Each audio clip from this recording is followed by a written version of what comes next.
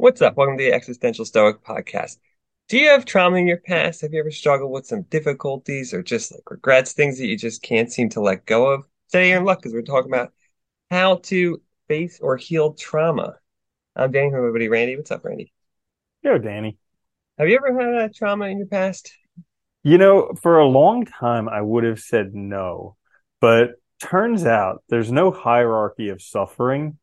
And so, like, things that I considered first world problems and stuff, they just kind of like tore me apart inside, and I just suppressed them for a long time and didn't realize because I was like, well, I've never been like tortured or Yeah. sexually assaulted or in war zones or anything like that, like traditional traumas that we associate. But I've gone through like experiences that have traumatized me or that I have let traumatize me. And so kind of recognizing that and learning how to deal with them is a skill that I'm still working on to this day. Yeah, I think that's really important actually that you mentioned that too, that it's like, there are the traditional ones, but there's also, I think, probably everybody has something in their past that they live with that's difficult or hard and they're trying to, face or deal with. So yeah, I think that's a good one. Yeah. Hmm. All right. So today we have a quick fix. I'm going to start. Hopefully this will help you guys. First one I have is focus on the present. Let the past be.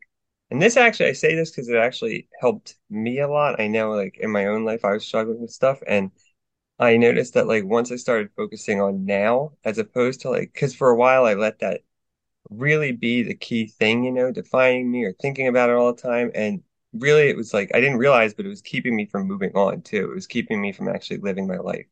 And so trying to focus on the present, which wasn't easy, but it did help me kind of start to think about like what I wanted to do and like get moving in the direction I wanted to. Yeah, that's a good one. Someone that I knew once told me, like if you stick in the present, that's safe. Like the present is safe. Almost always you're like safe in the present. But as we go into the past or we go into the future and we terrorize ourselves with this. Yeah. Yeah. So that's a good one. My first one is going to trigger a whole bunch of people, but it's accept that it happened. And here's why. Because everybody's like, I can't accept it. It should never have happened. They shouldn't have done that stuff. And I'm not saying that what they did wasn't wrong or what happened wasn't terrible. But unless you have a time machine, there is no way that you can go back and change that. No. No Nope. way. So, like, I'm just saying, accept that it did happen.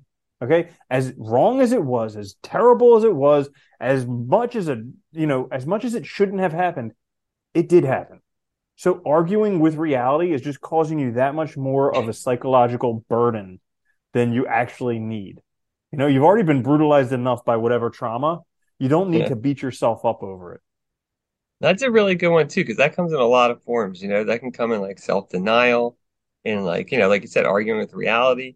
And it is the worst because that makes a whole nother battle that's not even necessary and that you absolutely cannot win because the reality is that something did happen. And once you admit it, you can at least face it, right? And move on and like recognize it as part of your life. Yeah, and it's not even something that like you can be perfect at because I No. accept that things have happened in my past, and yet once I lose focus, I'm trying to change the past in my mind. Like I know that it can't be changed, and in my mind, I'm still trying to change it. Yeah. It's funny too. It's like constantly trying to rewrite the story you tell yourself to find a way to like say it in such a way and interpret it that like you sort of get around it, always. It's so funny Mm-hmm. trying to make it Mm-hmm. not happen. That's a good one. And I guess actually well with my next one too, which is I guess once you admit that it happened, once you accept the past, is face it.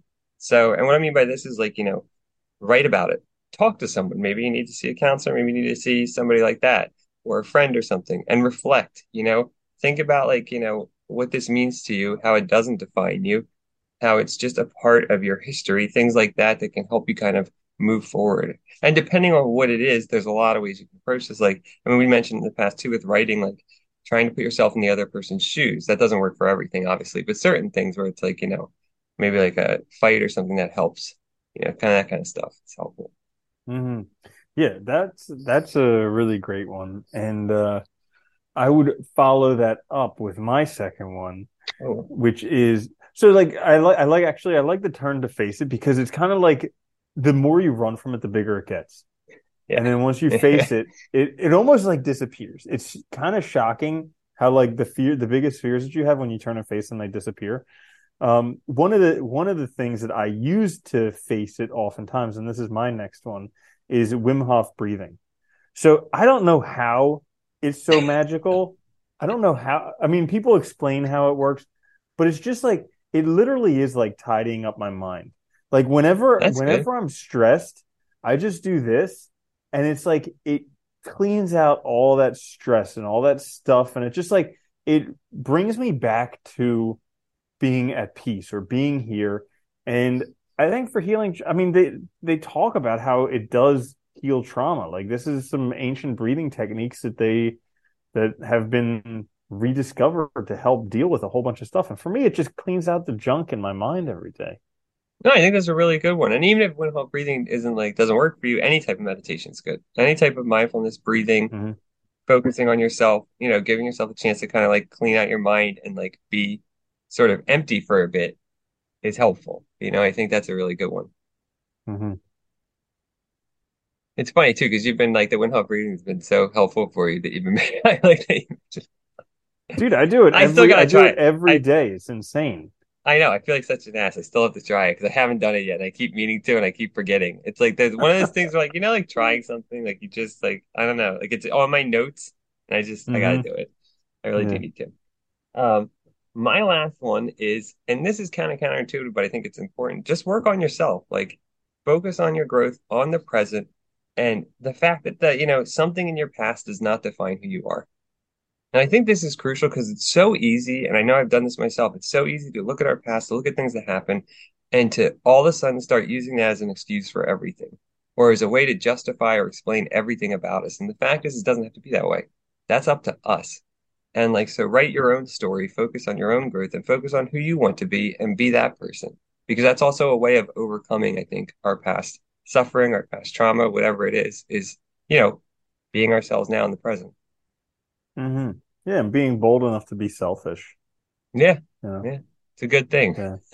Yeah, that kind of is like my last one, which is just feel shitty. Like it's just gonna like you had trauma. Yeah, Feel shitty. Like it's cool. And I mean, I'm going through some stuff now where I kind of buried some emotions, and so now they're starting to come up, and I'm feeling shitty, and I feel bad about feeling shitty. Like I shouldn't feel bad, and yeah, I'm just like, right. hang on. Like I suppressed them for so long, and now that they're coming up it's not okay. No, let's just process them. Let's do whatever we need to do with them, and then we can let them go. And also, like, not having a timeline in terms of how Oh God, yeah, long you can feel shitty. Like, I that's a mean, good a lot one. of times people are like with relationships, like you should only be depressed for this long or anything, and it's just like everyone's grieving process is different. Like, it's not this perfect Elizabeth Kubler-Ross 5 stages and you're done. It's like Yeah, you have to deal with whatever you have to deal with for as long as it takes you to integrate it into your life and to move on.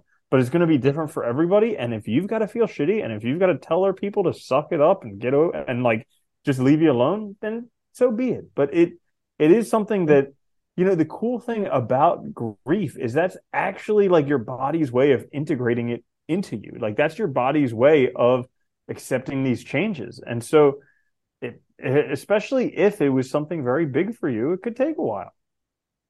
yeah, that's a really good one too. And I would add to that too, like I mean, life is change. So even though something bad happened, things can change and will change in the future. So it's just your way of like dealing with, like you said, it's your way of kind of integrating it and understanding as part of the reality that you have in your life, and that is your life. It's a really good one. I like that. All right, so there you have it. How to heal trauma. Hopefully this helped you guys. This is a short, quick fix. Check us out on YouTube, wherever you get your podcast. Please like, subscribe, and share. We'll be back later this week with a full-length episode. Until then, later, Randy. Later, Danny.